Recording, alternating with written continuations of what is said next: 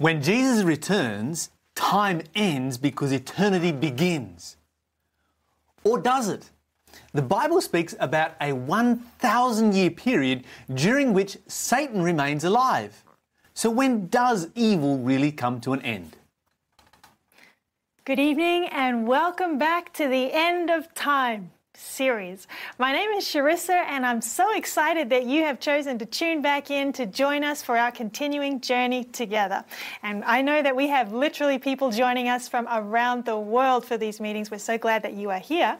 And whether you're watching on YouTube or Facebook or radio, we want you to know that we will be going live, well, we are live, but after Lyle's presentation, we're going to be featuring your questions and I'm going to be giving them to him to answer. So as you listen to his presentation, if it raises some questions for you in your mind and you'd like to ask the Bible question to Lyle, please do so. We have moderators watching our YouTube channel chat feed and also our website and our Facebook page. And so please type your questions in, send them through, and we will address those to Lyle after the presentation. But for now, let's hear what Lyle has to share.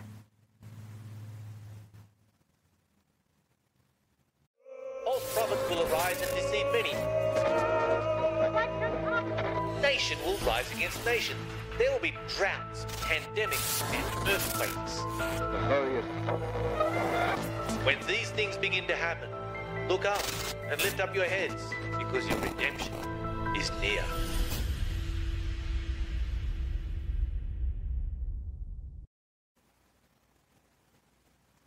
It's hard to imagine the potential level of political disaster for Nebuchadnezzar that the events surrounding his dream recorded in Daniel chapter 2, you'll remember we read about that a couple of nights ago, could have had. You will remember that the dream predicted the history of the world from his day to ours. And the worst part of the dream for Nebuchadnezzar was its prediction of the fall of Babylon to another, weaker nation. Such a prophecy was like gold for anyone who was thinking of raising an insurrection. All they had to do was claim that they were the legitimate fulfillment of the chest of silver and convince their followers that the vision was a guarantee of victory for their cause and they would have thousands flocking to their banner. Simultaneously, for those called upon by Nebuchadnezzar to defend his realm, the dream would at least have given them pause for thought, if not completely devastate their morale. War is a terrible business in which the combatants are called upon to face the most horrific circumstances in the most terrifying situations. No soldier is willing to place his life on the line and fight for a cause that is lost. Doubts about the possibility of winning and surviving a battle eat away in the mind of the fighting man and in many instances have the ability to completely incapacitate him. In warfare, the single greatest force multiplier is morale. History is replete with examples of large, heavily armed military forces that were defeated by a small, under-resourced opponent. In every case, there is an imbalance in morale between the opponents, with the smaller force having the higher level of morale. Napoleon Bonaparte stated that morale is to the physical as 3-1. And proved it on many occasions in spectacular fashion. Chiang Kai-shek claimed that war is not only a matter of equipment, artillery, good troops or air force, it is largely a matter of spirit or morale. Today, the United States military spends over $50 million each year on positive psychology boost to the morale of its troops. Nebuchadnezzar had just received a prediction that had the potential to annihilate the morale of his army while strengthening his enemies. And it had not happened in secret. The fact that Nebuchadnezzar had gathered his entire cabinet and then ordered their arrest, execution and destruction of all their property reveals that these events did not take place in obscurity. News of an event as outrageous as this in the ancient world would have travelled through the city in a matter of hours and the entire empire within days. The salvation of the cabinet and their families by a teenage Jewish slave who interpreted Nebuchadnezzar's vision would have only amplified the impact made in the world at that time. Typically, someone giving such a dire pronouncement of the end of the empire in public to the king would have been immediately executed for inciting insurrection. The fact that Daniel was not executed reveals that Nebuchadnezzar was truly impressed by what Daniel had stated. Nebuchadnezzar found himself in a difficult position. He could claim that Daniel had fabricated the dream along with its interpretation and thus insulate himself from the negative implications of the prophecy, but to do so would have placed him in opposition to a little-known Jewish god that had just outperformed every other god within the empire. Offending a god with such power would not be wise in any circumstances. Nebuchadnezzar's only viable alternative was to admit the truth of Daniel's statements and appease Daniel's God by honouring Daniel and his friends. Having hopefully appeased Daniel's God by making him prime minister, Nebuchadnezzar was left with the problem of damage control. What should he do if insurrection did break out? How should he respond if Daniel's vision became part of the pretext for rebellion within the empire? And then it happened. A rebellion broke out within his own army in 595 BC, the 10th year of his reign. This rebellion was led by one of his own generals stationed in the western provinces, not far from Judea, a man by the name of Nabu-ahi-Bulat.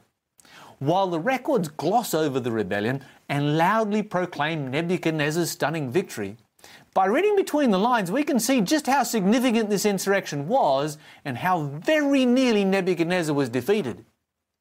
Typically, a king of Nebuchadnezzar's stature would not go into battle to put down a small rebellion.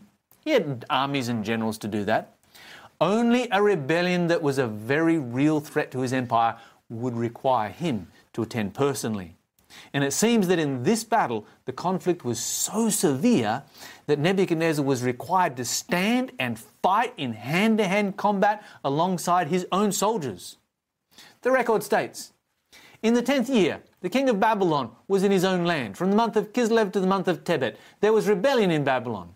With his arms he slew many of his own army. His own hand captured his enemy. Such a widespread rebellion would have left a lot of empty positions within the empire, requiring Nebuchadnezzar to make a significant number of new appointments and necessitate the leadership of the empire to come to the capital to re-swear their allegiance to the king. And just such a record can be found from this time, written on what is called the Prism of New Appointments. The Prism of New Appointments was made from clay and comprises all the typical replacements of officials that would have been made after a very large rebellion had been defeated. They include court officials, officials of the land, officials of towns, district officials, western vassal kings. Recorded on this prism are a number of names that catch the immediate attention of students of the Bible. These names jump out to us from among 50 individuals that are mentioned, showing just how widespread this rebellion had become before being defeated. Names listed include Nebuzaradan. He burned Jerusalem after it was conquered in 588 BC. He's mentioned in 2 Kings 25. Nogel-Sarariza, a Babylonian official who cooperated with Nebuzaradan in settling affairs in Judah after the conquest of Jerusalem. His name appears twice in Jeremiah 39. And then you have these three. Hananu, or Hananiah, chief of the merchants of Babylon. Ardinabu, or Abednego, secretary of the crown prince. Meshullam, or Mishael, keeper of the slave girls. Now, having put down the rebellion, Nebuchadnezzar made a show of force by marching his army in 594 BC through the Levant from where the trouble had arisen. Finally, satisfied that the empire was back in order the next year in 593, Nebuchadnezzar called all the leaders of the provinces to Babylon to reconfirm their oath of loyalty to himself. Zedekiah is included as one of the vassal kings required to be there, and we find this recorded in Jeremiah 51. Now, there is only one other record of such an event, and we find it in Daniel 3. The Bible says, Nebuchadnezzar the king made an image of gold, whose height was 27 metres and its width 9 metres. He set it up in the plain of Dura in the province of Babylon. And King Nebuchadnezzar sent word to gather together the satraps, the administrators, the governors, the councillors, the treasurers, the judges, the magistrates, and all the officials of all the provinces to come to the dedication of the image which King Nebuchadnezzar had set up. Daniel 3, 1 and 2. We need not speculate as to the reason Nebuchadnezzar chose to build this kind of symbol to represent his empire and why he chose it as the means of having his leaders reaffirm their oath of loyalty to him. Nebuchadnezzar's idol was made of gold from top to bottom and was created to send a crystal clear message to the empire that he had no intention of acquiescing to Daniel's prediction. The effort and expense involved in building the image, combined with the challenge of gathering the leadership of the entire empire, along with the very real danger of grievously insulting one of the other gods, must have been motivated by some extraordinarily traumatic event easily explained by the rebellion. The Bible continues, "A herald cried aloud, 'To you it is commanded that you shall fall down and worship the golden image. And whoever does not fall down and worship shall be cast immediately into the middle of a burning fiery furnace.'" You can read all this in Daniel chapter 3. Of course, Daniel's friends, Hananiah, Abednego, and Mishael, refused to bow down and worship this image. And to cut a long story short, the Bible says that Nebuchadnezzar was full of fury and commanded that they heat the furnace 7 times more than it was usually heated. And these men, Shadrach, Meshach, and Abednego, fell down, bound into the middle of the burning fiery furnace.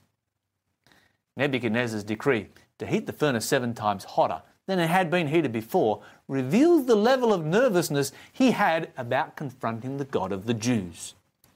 Nebuchadnezzar has backed himself into a corner. He is now forced to confront Yahweh, something he no doubt did not relish. Nebuchadnezzar had come in contact with Yahweh before. He understood just how powerful this Jewish God could be. Yahweh had answered his dream when none of the Babylonian or Chaldean gods could do so. And he was no doubt familiar with the history of Merodach Baladan, one of his predecessors, who had been told that Yahweh had in times past turned the sun back in the sky by 10 degrees. Such a God was not to be taken lightly, and he had to be sure that these men were thoroughly executed.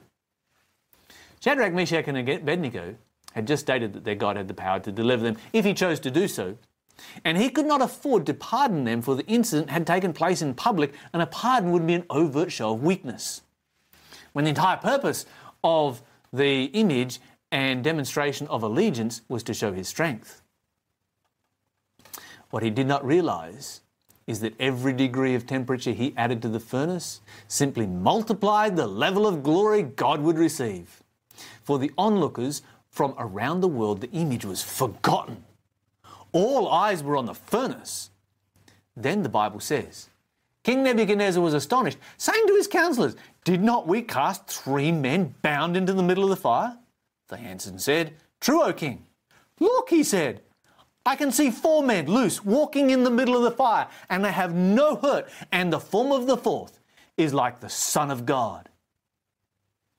Having stolen the show, God did not waste his time. Jesus Christ himself left the courts of heaven and personally came to the aid of his faithful servants.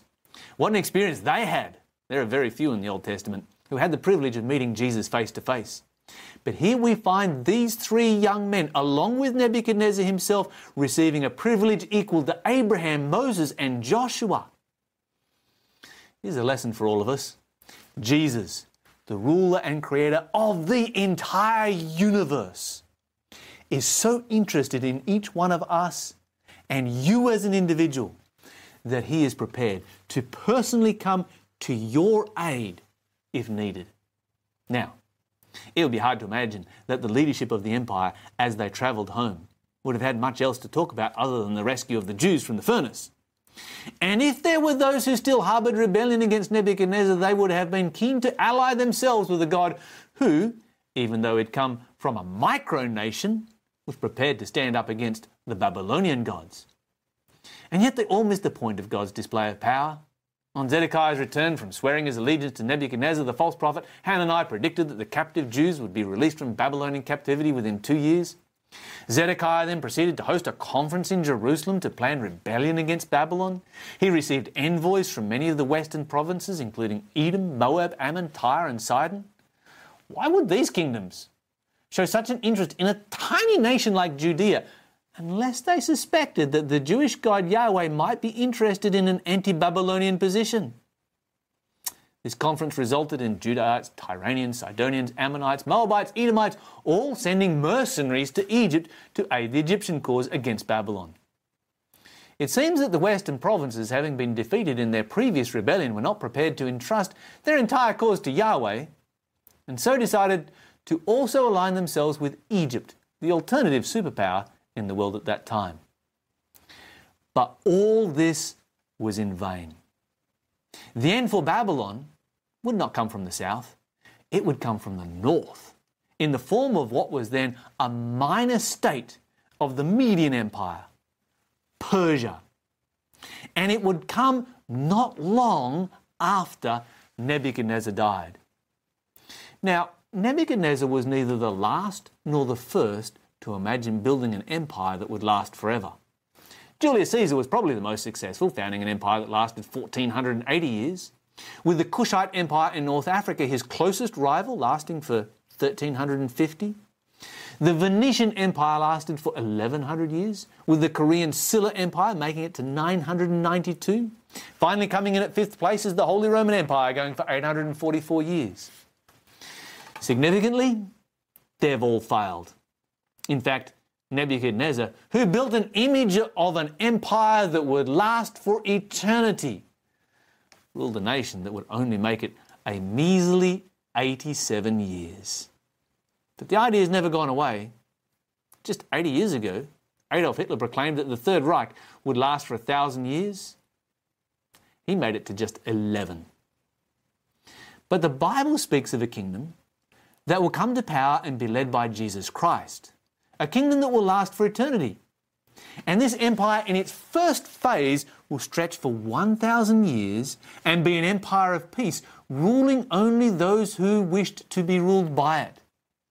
Charissa, what does the Bible have to say about the 1,000 years and how it all begins? Let's get into our Bible study for this evening. I am excited that we're here, Lyle, because that was so interesting. I really enjoyed it. And if you're enjoying this too, I just want to remind you before Lyle continues the Bible study for us that we have a free offer connected to tonight's presentation. It's this little booklet here called The Millennium. And if you would like to obtain your free copy, it's real simple. You just simply text the word peace to the number on your screen, or if you're listening on radio, it's 0428 833 386. Or if you want to chat to somebody about tonight's topic, you can simply text the word chat and we will connect with you. All right, Lyle. Oh, and don't forget to subscribe while you're there on YouTube. Hit the like, hit the subscribe, hit the bell. Ring the bell. Apparently that means you get the notification when we do go live. I've got it wrong, so I learned something. All right, there you Lyle, go. Where do we go? All right, so let's talk about this 1,000 years. Yes. And it's described in Revelation chapter 20. In fact, Revelation 20 is the only place in the Bible that talks about, that defines this 1,000-year period. So, Charissa, why don't you read for us the first 3 verses? Sure. So Revelation 21-3, then I saw an angel coming down from heaven, having the key to the bottomless pit and a great chain in his hand. He laid hold of the dragon, that serpent of old, who is the devil and Satan, and bound him for 1,000 years. And he cast him into the bottomless pit and shut him up and set a seal on him so that he should deceive the nations no more. And I saw thrones, and they sat on them, and judgment was committed to them, and they lived and reigned with Christ for 1,000 years. Okay, so we took some passages there from all the way through to the end of verse 4. So here you've got a kingdom being formed, don't you? Yeah, it looks like it. This is a kingdom because you've got down the end there, you've got thrones and rulership and all that kind of thing for 1,000 years. And you've got Satan who is chained, who is bound up for that 1,000-year period. So we've got to ask some questions, answer some questions here this evening that just jump out to us from this particular passage right here. It's like, when does this 1,000 years begin? What marks the beginning? What marks the end? What is the purpose of it? What function does it form? So we're going to look into all of those questions this evening. It's going to be most interesting. Very good. I'm looking forward to this. Great. So, Lyle, if I read another verse, yes, maybe you can explain how this all fits in. Okay. So if I'm reading now the chapter before, so yes, Revelation chapter 19, I'm just going to look at, And when we say the chapter before, yes, we've got to remember that the chapter breaks that are in here were put in there by human beings about 1,000 years ago. These aren't in the original.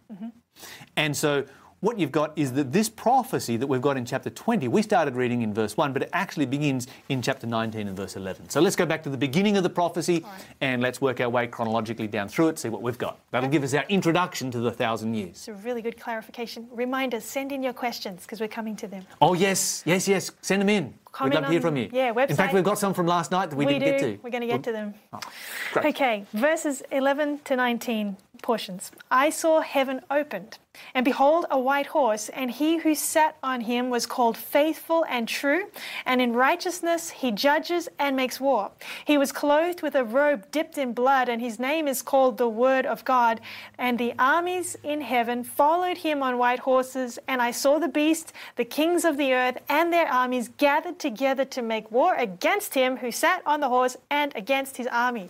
Okay, so let's just summarise what we've got here. We've got some symbolic language, but even just looking at what is obvious, you've got Jesus leaving heaven, you've got the armies of heaven, that's the angels coming with Jesus, and you've got them coming back down to this earth, and you're going to have a conflict there between the armies of God and the wicked who are on earth. Okay. That's the second coming of Jesus. We read about this a couple of nights ago. When Jesus comes back, there's going to be a conflict. The Bible says all of the tribes of the earth mourn. Why do they mourn? Because they are lost and because they are in rebellion against God. And so what we have in Revelation 19 is a description, another place where the Bible describes the return of Jesus Christ, and then without a break from chapter 19, it flows into chapter 20 and the millennium begins. So if you're wondering where the millennium begins, it begins with the return of Jesus Christ. And so a little bit like this, Jesus comes back. Eternity starts. And the moment eternity starts, time has no relevancy. And so we could say, time has ended. But it kind of hasn't. Because God has cut off this special 1,000-year period because he has some really important things that he needs to do at the end of this world as we know it. Okay. So the end of time isn't the coming of Jesus. Well, it depends how you want to define it. Okay, all right. You all can argue with me on this one. Yeah. Is the end of time when Jesus returns, or is it at the end of the 1,000 years? You can build an argument for either of those. You can. All right, Lyle. Whichever way you go, I'll argue with you. No, I won't. Okay. Why don't you take one side and I'll take the other? Okay, sounds good. Well, Lyle, I've got some questions. We're going to back up just a little bit for last night. Yeah, because we're talking here still about the second coming of Jesus. Mm-hmm. And last night we talked about the resurrection when Jesus comes back. Mm-hmm. And we did have some questions about the resurrection that we didn't get to cover last night. Yes, we did. And some that have come through since then. Yes. So the first one is from a Facebook viewer, and she actually, I saw her in the comments tonight. I hope Lyle gets to my question, so we'll put you in first. Van Krasag, I hope I said your name right, but thank you for your question. In John 20:17-19, Jesus said, "Do not cling to me, for I have not yet ascended to my Father in heaven." My question is, why did Jesus not allow Mary to touch him? And that very same day at evening, Jesus let Thomas touch his hands inside. Does this mean that after Jesus met Mary, Jesus ascended to heaven and then came back to see his disciples? Yes. Very simple answer. Okay. I think that you are right on the money right here, because that's exactly what the Bible says. The Bible says, Jesus said, "Don't touch me because I haven't yet ascended." And then when he says to Thomas, "Touch me," or the other disciples, "Touch me," clearly he has ascended and been back. All right. How about this one? This one's also from a Facebook viewer, Dana. This came in the back end of our Facebook page. What does 2 Corinthians 5:1-9 mean when it says absent from the body? Oh, good question. It's good question. Well done. Because at the start of the passage, Paul is saying we want to put off our earthly body and be clothed with our heavenly body at the resurrection, I assume. But then he talks about being well-pleasing to the Lord while being absent from the body. He also talks about departing from earth to be with the Lord in Philippians 1. He says to die is gain, to depart and be with Christ is far better, but he will live on in the flesh for the believer's sake. What does it mean? Okay, very simply, I think you have made some really good observations in that you've noted the context, and too often people don't note the context when they read this passage right here. And you've noted correctly that there are two bodies. There is an earthly body and there is a heavenly body. And so let's read this in 2 Corinthians chapter 5 and verse 1. The Bible says, "For we know that if our earthly body," house it says here, but earthly body of this house were dissolved, dies, we have a building of God, a house not made with hands, eternal in the heavens. So the Bible is not talking about being without a body.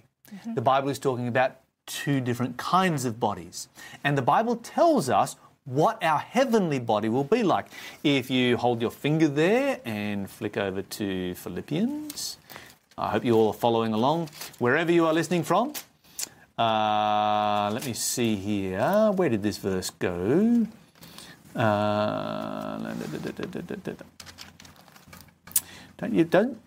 Doesn't it bother you when you know exactly where the verse is, and then it...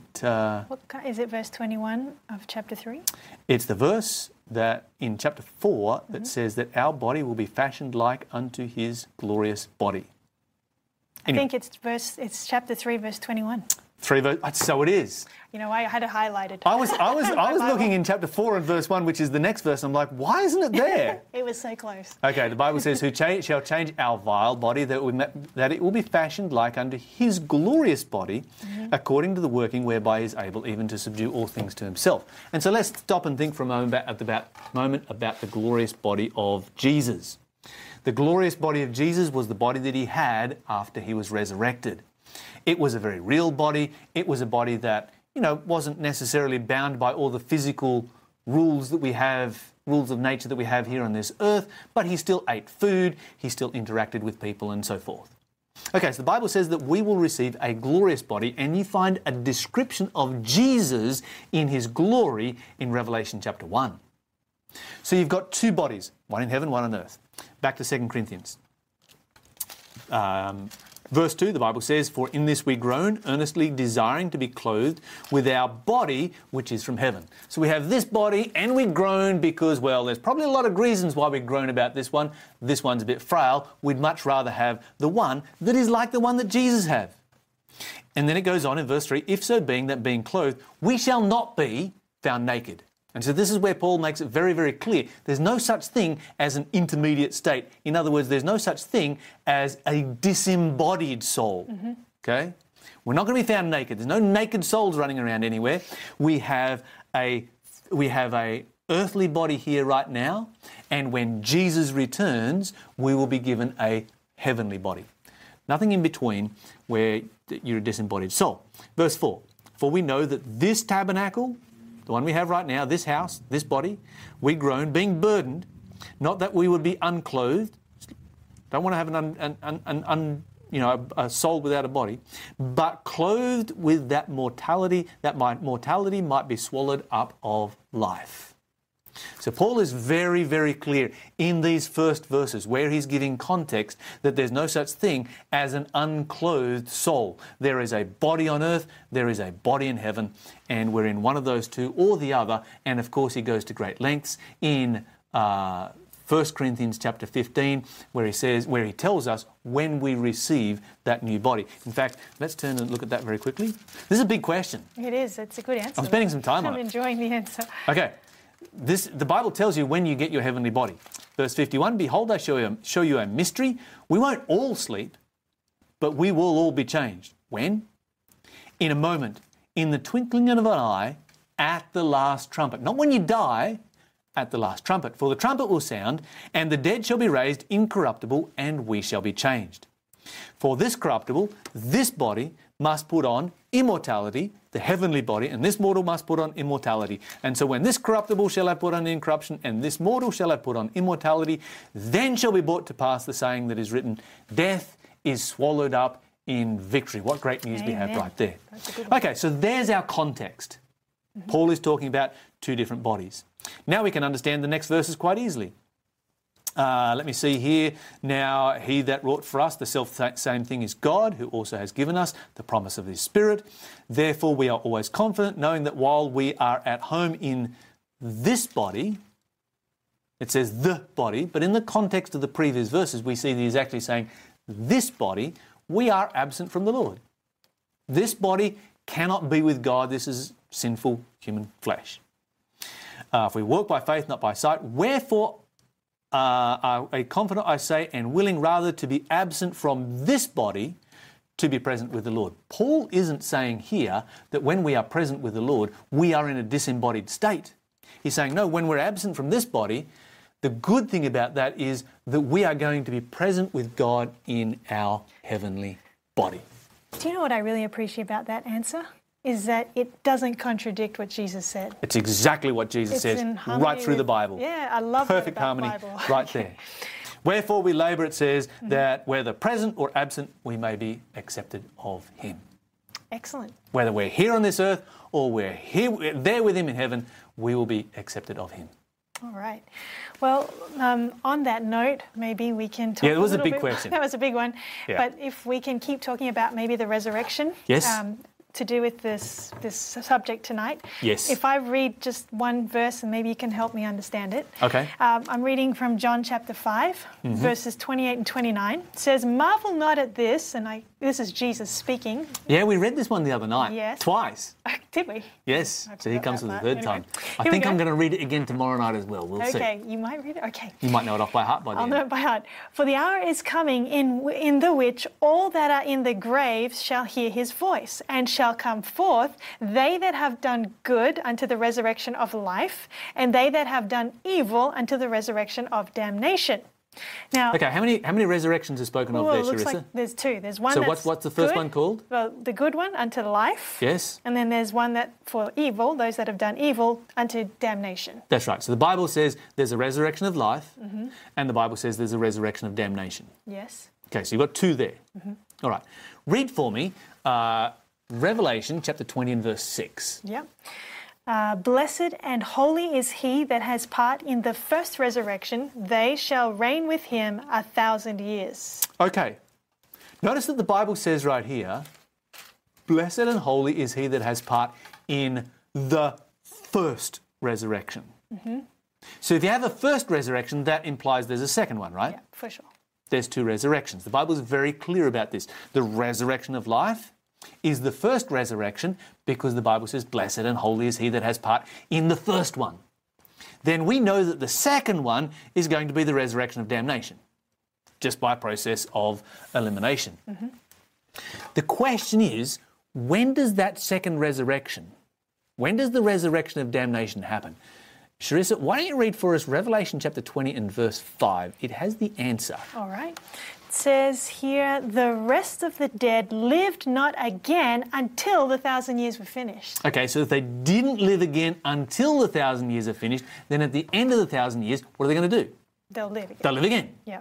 Clearly, you've got another resurrection. So these are the 2 points that delineate the beginning and the ending of the resurrection, of the 1,000 years. The 1,000 years has 2 markers or bookends on it.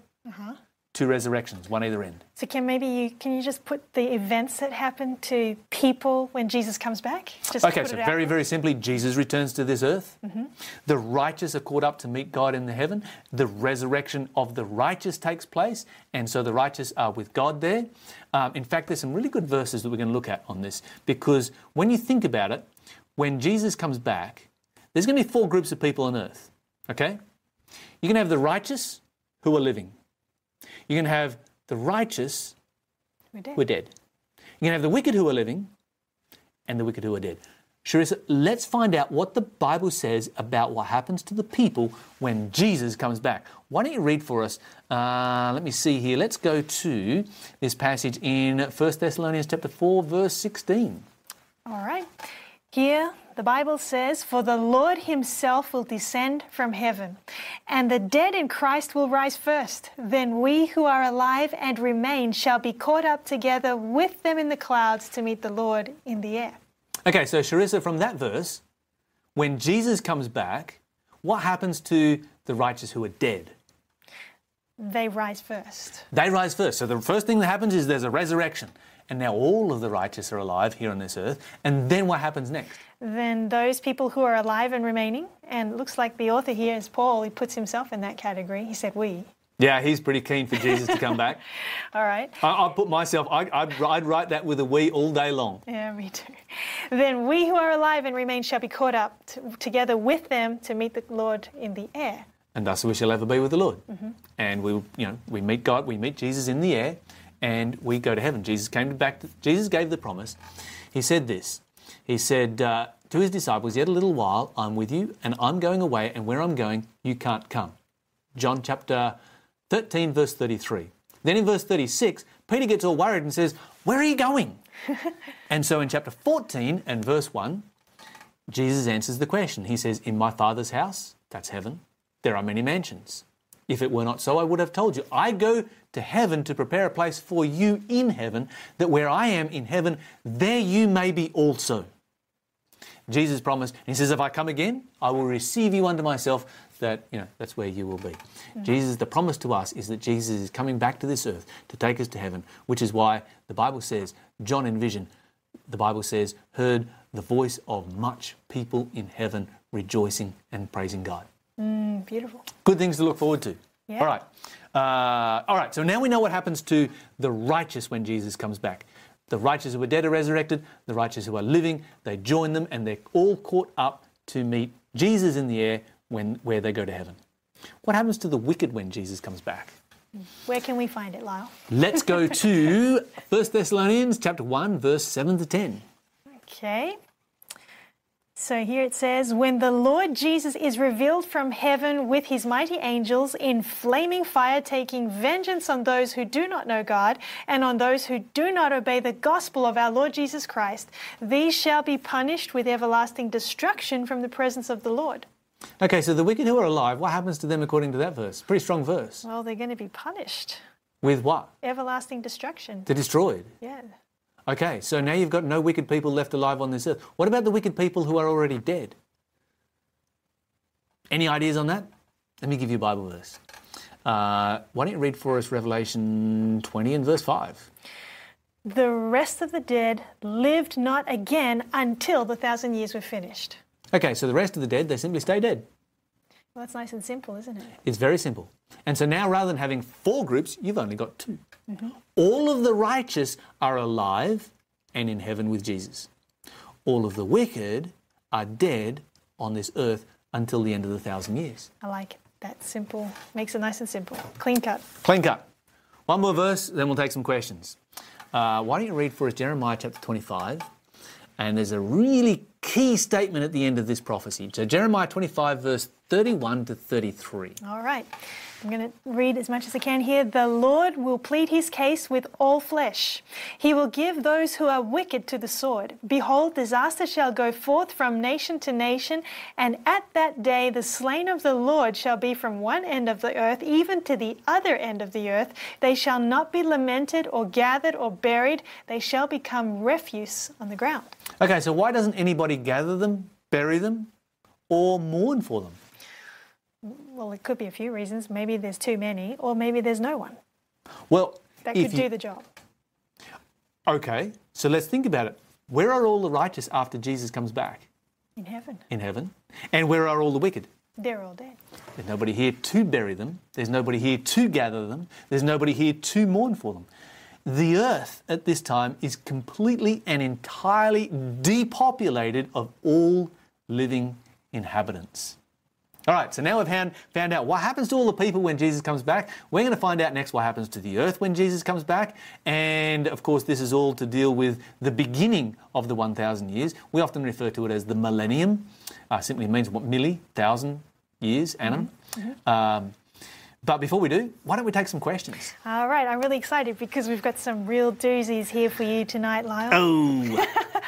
And please, as you're watching, as questions Probably come my to your mind- co-host on Faith FM radio on The Breakfast Show, Lawson, he always sends Actually, in curly ones. Lawson is not amongst this list yet. Yet. But please, as you're watching, send in your questions. We'd love to pitch them to Lyle. First one here is coming from Marlita on Facebook, and she's writing in for a friend. Why are the 1,000 years of Revelation 20 literal in a book that is predominantly symbolic, and how do we determine what is literal and symbolic in the book of Revelation? Are there any guidelines? And then if not, then determining what is literal and symbolic becomes subjective. Okay, yes, there are some very clear guidelines as to understand when to take the language literally and when to take it symbolically. And the easiest way to understand that is to look for the obvious. For instance, let me give you an example from the book of Revelation. When the Bible says that it's going to be symbolic, the Bible will make it very, very clear that it's going to be symbolic. Watch this in Revelation chapter 13 and verse 1. I stood on the sand of the sea. I saw a beast rise up out of the sea, having 7 heads and 10 horns. On his horns 10 crowns. On his heads the name of blasphemy. The beast which I saw was like a leopard, but his feet were like a bear, his mouth like a lion, and the dragon gave him his power, his seat, and great authority. Charissa, have you ever seen one of these? I've never seen this in Taronga Zoo. No, there's not one of these in Taronga Zoo, and you won't find any one of these anywhere in the world. And if you do see one, let us know. We will find some help for you. Some very nice people will come and look after you. Yeah. Okay, so very clearly the Bible is, it goes to spectacular lengths to demonstrate that this is a prophecy that is to be taken symbolically. Mm-hmm. And God uses almost extreme language to indicate you can't take this literally. God makes it impossible to take it literally. And that's what you need to look for. You need to look for the symbolic language within the prophecy, because when the prophecy is using symbolic language, then we apply it symbolically. Mm-hmm. Most of Revelation is written using symbolic language, but not all of it. Mm-hmm. And when you come to Revelation chapter 20, it's just using very, very straightforward language. Okay. Angel comes down, binds Satan for 1,000 years, a judgment takes place, the wicked are resurrected at the end of it. This is very, very straightforward language. There is nothing here to indicate that this should be taken symbolically. And if the Bible isn't indicating that it should be taken symbolically, then we shouldn't take it symbolically. Okay. So it's not 1,000 prophetic years of time. It's 1,000. No, that would be a very long time. Yeah. Or symbolic years, you should say. Yes. We should say rather than prophetic. Symbolic years. Yep. Because symbolic years, a day symbolises a year. A lot of days in 1,000 years. That's true. All right. Here's another really good one here. Actually, Barry wrote this in yesterday, and he's written it in again. He wants the answer. He wants the answer. He sent it in via YouTube and Facebook. Good to have you, Barry. Here is my question. When do you think Jesus will return? Do you know of any scriptures pointing to that time? Okay. The Bible says no one knows the day or the hour. So I can't give you a scripture that is going to tell you when Jesus comes back. But if you go back and listen to night number 1 of this series, you're going to see there a whole bunch of signs that Jesus gave and a description of the world and what the world would be like just before he returns. And everything that Jesus says about what the world would be like just before he comes back is being fulfilled right now. So if you missed it, night number 1 of the end of time, the end.digital, that's where you need to go. That's the good thing. All the previous presentations are still on our website. They're still available on our website. They're still available on YouTube. You just go to the end.digital on YouTube. It's all there. All right. Lyle, here's one more. Maybe we can go back to our Bible study. But how do you know if you are righteous? This is coming from David on Facebook. How do I know if I'm righteous? There's a very simple answer to that found in 1 John chapter 1 and verse 9. The Bible says, if we confess our sins, he is faithful and just to forgive us our sins and to cleanse us from all unrighteousness. Mm-hmm. So if I am cleansed from all unrighteousness, then that means there is no unrighteousness in me, right? And if there is no unrighteousness in me, then I'm righteous. So the answer is very simple. How do you know whether you're righteous? You know whether you're righteous if you have confessed your sins to Jesus Christ. And of course, this is something we do every day. This is not something that you do once in your lifetime. It's like, oh, I've ticked that box. That's good. No! We walk with Jesus every day, and we aim to become more like him every day that goes by. Yeah, I like that. Well, Lyle, I've got some more questions because right. I want to know... Let's get back to it, eh? Yeah, back to what's going to happen during the 1,000 years, because now we know the start time, we know when the wicked are raised, but like... What happens to the world? Yeah, like what's going on here for 1,000 years? Okay, so here's some homework for you. Go home and read... no, don't go home. You're probably already at home. Stay at home. Stay at home, wherever you are. But read Revelation chapter 16. Revelation chapter 16 is the 7 last plagues. And you're going to find that when those plagues come on this earth, it wreaks havoc on this planet. I mean, you've got one plague there that has an earthquake so massive that whole mountain ranges disappear, islands vanish. Wow. The world is wrecked. You've got hailstones the size of watermelons falling out of the sky. That's climate change on, that's next level climate change right there. Climate change on steroids, that's for sure. The Bible describes it in Jeremiah. The Bible describes exactly what the world will look like just after the return of Jesus Christ. In Jeremiah chapter 4, Charissa, why don't you read for us verse 23 to 27? Sure. I beheld the earth, and indeed it was without form and void, and the heavens, they had no light. I beheld the mountains, and indeed they trembled. I beheld, and indeed there was no man, and all the birds of the heavens had fled. I beheld, and the fruitful land was a wilderness, and all its cities were broken down at the presence of the Lord. Wow. So, yeah, it's pretty messed up. You go down through that verse there, and you can see the aftershocks from that earthquake. The Bible says the mountains are trembling and moving still. It hasn't finished yet. There's no animals, there's no birds, there's no people, there's no cities. Everything is just wrecked. And at the very beginning of that, it says something really interesting. It says, I saw, or I beheld, and the earth was without form and it was void. Yeah, that sounds so familiar. There's one other place in the Bible that uses that language. You know where it is, don't you? I do, because every time I go to read my Bible through... It's the first thing you read, right? It's the first thing I read. Okay, where do we find that and what does it say? So Genesis 1 verse 2. The earth was without form and void, and darkness was on the face of the deep. Okay, so what you've got here is that God, when Jesus returns, he takes this earth back to square one, back to scratch.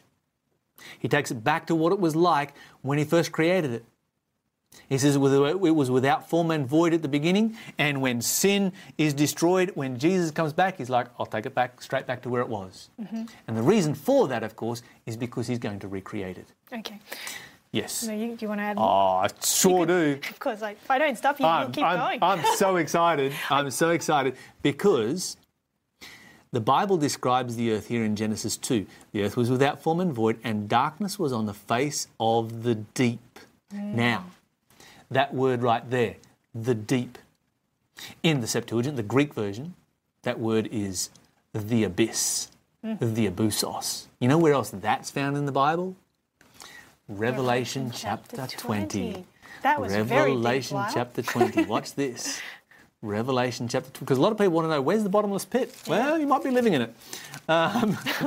Revelation chapter 20, the Bible says that he cast Satan into the bottomless pit, the abyssos. Now, you think about this for a moment. Our earth is turned into what the Bible describes as the bottomless pit. Now, our earth is the only place in the universe where Satan is allowed to go. He didn't have access to the rest of the universe because nowhere else in the universe accepted Satan. And so now what happens is that God comes down, he takes all the people away, there's nobody left here, the earth is destroyed, and Satan is trapped. Okay, so that's what he's doing for 1,000 years. Indeed it is. He's going to be bored? I think this will be torture for somebody like him of the highest order. When you stop and think about this right here, you've kind of got to ask yourself the question, how do you, or people ask me the question, how are you going to bind up Satan with a chain? Because clearly you can't take a chain and bind up a spirit being. The answer's found right here in verse 3. Why don't you read for us verse 3 again? All right. He laid hold of the dragon, that serpent of old, who is the devil and Satan, and bound him for 1,000 years, and he cast him into the bottomless pit and shut him up and set a seal on him so that he should deceive the nations no more. What's the purpose for binding Satan? So that he should not deceive the nations no more. To stop him deceiving. He only has access to our planet. You take all the people away, Satan can't deceive. He's bound. See what happens? Satan doesn't have to be bound by a literal chain. Well, you can't bind a spirit being with a literal chain. But you can bind them by circumstances. Have you ever had somebody, have you ever asked somebody to come and give you a hand with something? Maybe you're going to move house or something. They're like, oh, I'm sorry, I'd love to give you a hand. Really would, but I'm all really kind of tied up right now. Yeah. Did you go and untie them? No. No. Had nothing to do with rope or chains or handcuffs. It was all about circumstances. Yeah. All Yeah, right. they didn't want to move your house. Wow. It's Okay. not a fun job. Oh, Lyle, I'm looking at the time. I think it's just flying. Oh, today. no! Maybe What happened? I don't know how this happened. The end of time is coming. That's all I can say. Oh, dear. Shall we quickly shoot to a question and keep running? All right. We now have to do some questions. We're going to have to go quickly. So We're going to smash this out, guys. Hang on to your seats. This is going to go fast. here, this one's a question from Yvonne on YouTube. She's asking, the harvest of the end of in Matthew 13:39, is that the final destruction of earth by fire? Okay, so Matthew chapter 13, verse 39. Matthew 13 and verse 39. Here's what it says. The enemy... Oh, so this is part of a parable. Verse 37, he that sowed them. You know what? We're out of time. I'm going to read this tomorrow night. Okay. This is part of tomorrow night's presentation. Let's do it then. We'll give you a really quick one then. Another really quick one. You want to keep going? Do another quick question. This is from Tilly on YouTube. Hello. Hello. She said hello here too. When is the marriage supper of the Lamb? When is okay, so once again, the marriage supper of the Lamb, quick question. The marriage supper of the Lamb takes place when we arrive in heaven. Straight after the resurrection, the return of Jesus, and we arrive in heaven, marriage supper of the Lamb. All right. So Lyle? Yes. What are the saints doing for 1,000 years? You said Satan's here on this yes, earth. I did. I'm going to give you 3 passages that tell you exactly what the saints did during the 1,000 years. Okay, good. And I want you to read them for us. First of all, Revelation 20, verse 4. Yep. And I saw thrones, and they sat on them, and judgment was committed to them, and they lived and reigned with Christ for 1,000 years. That's nice and clear. Okay, so they are judging during that period. That's interesting. Now read Daniel 7:22. Until the Ancient of Days came, and judgment was given to the saints of the Most High. Okay, so judgment is given to The saints. the saints of the Most High. And now 1 Corinthians 6, verse 3. Know ye not that we shall judge angels? Okay, so there is a process of judgment taking place during the 1,000 years. Let me run through this very simply. The judgment, God doesn't need to have a judgment to find out who's saved and who's lost. The purpose of the judgment is not for God to find anything out. He knows all that already. The purpose of the judgment is to remove doubt from the universe so that when God condemns some people and saves others, there aren't people out there going, wait a minute, I thought that person should have been saved. They look really righteous to me. Why did they end up being condemned? Right?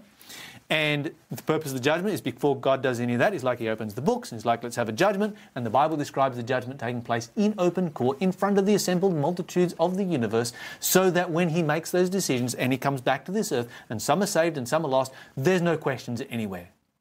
This is God's way of guaranteeing that sin never comes back, because if you leave a seed of doubt, given time, it'll sprout and grow and return. There's a problem with that. That has to happen before Jesus comes back, because the Bible says he brings his reward with him. So that means we can't be there. So what happens if you get to heaven and there's people in heaven, there's people that are not in heaven that you expected to be there? And, you know, you'd be caught up and like, oh, yeah, I love God and praise God and all the rest. But given eternity, a seed of doubt could come into your mind. Sure.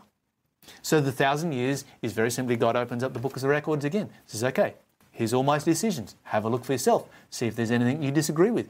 And if there's anything you disagree with, you're welcome to raise it. Of course, there won't be. But there also won't be any doubt that could ever jeopardize the harmony of the universe ever again. Okay. So what happens at the end of it? End of the 1,000 years. Okay, we can do this straight from Revelation chapter 20. Let's just go straight over there.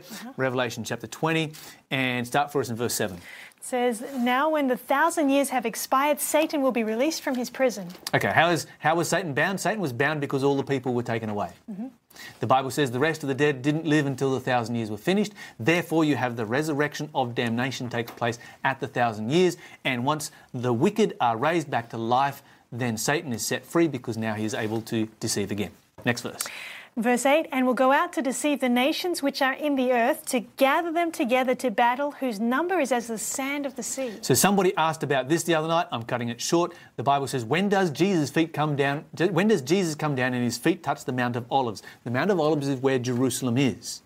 And so when Jesus comes down at the end of the 1,000 years, the Bible says, well, his feet touch on the Mount of Olives, it becomes a great plain. Why do you need a great plain there? Because the Bible says the New Jerusalem comes down to this earth. And we're going to find that in the next verses. And Satan goes out to deceive the nations that have just been resurrected, the wicked that have just been resurrected. We can take the New Jerusalem. We outnumber them. Let's take it. Next verse, 9. Verse 9, they went up on the breadth of the earth and surrounded the camp of the saints and the beloved city, and fire came down from God out of heaven and devoured them.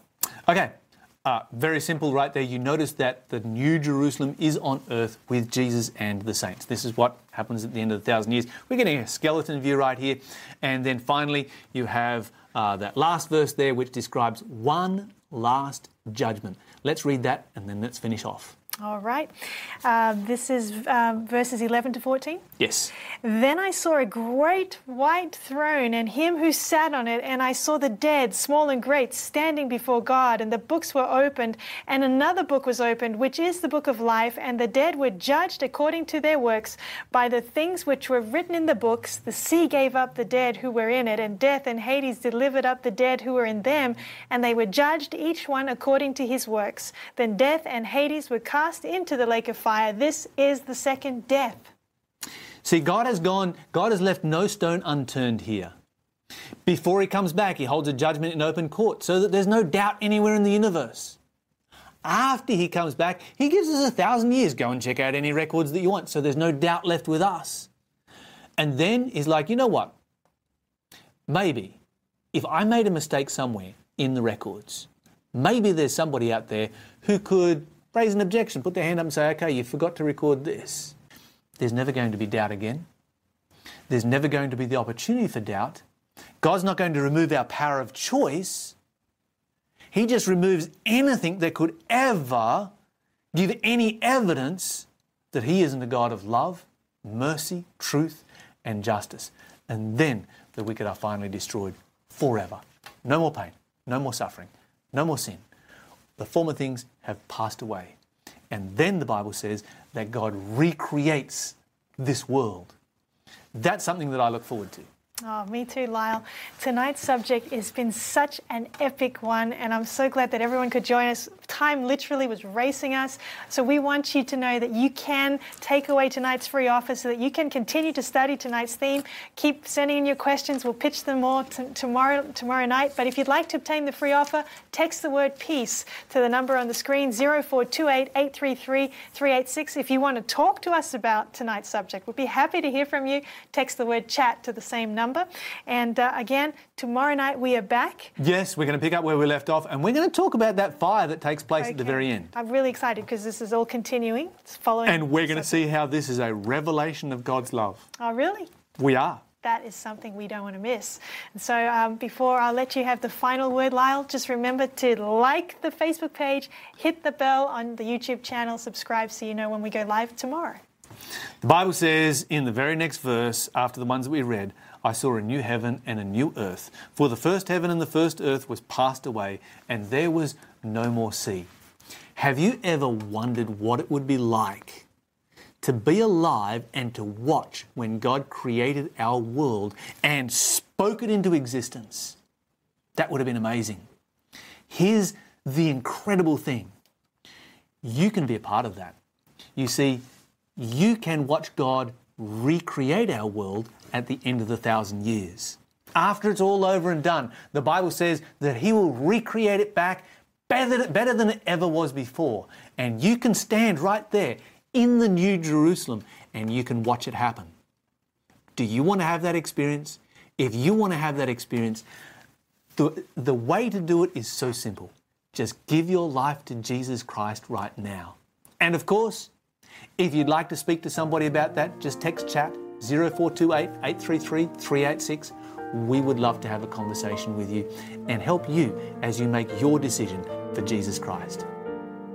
This media was brought to you by Audioverse, a website dedicated to spreading God's Word through free sermon audio and much more.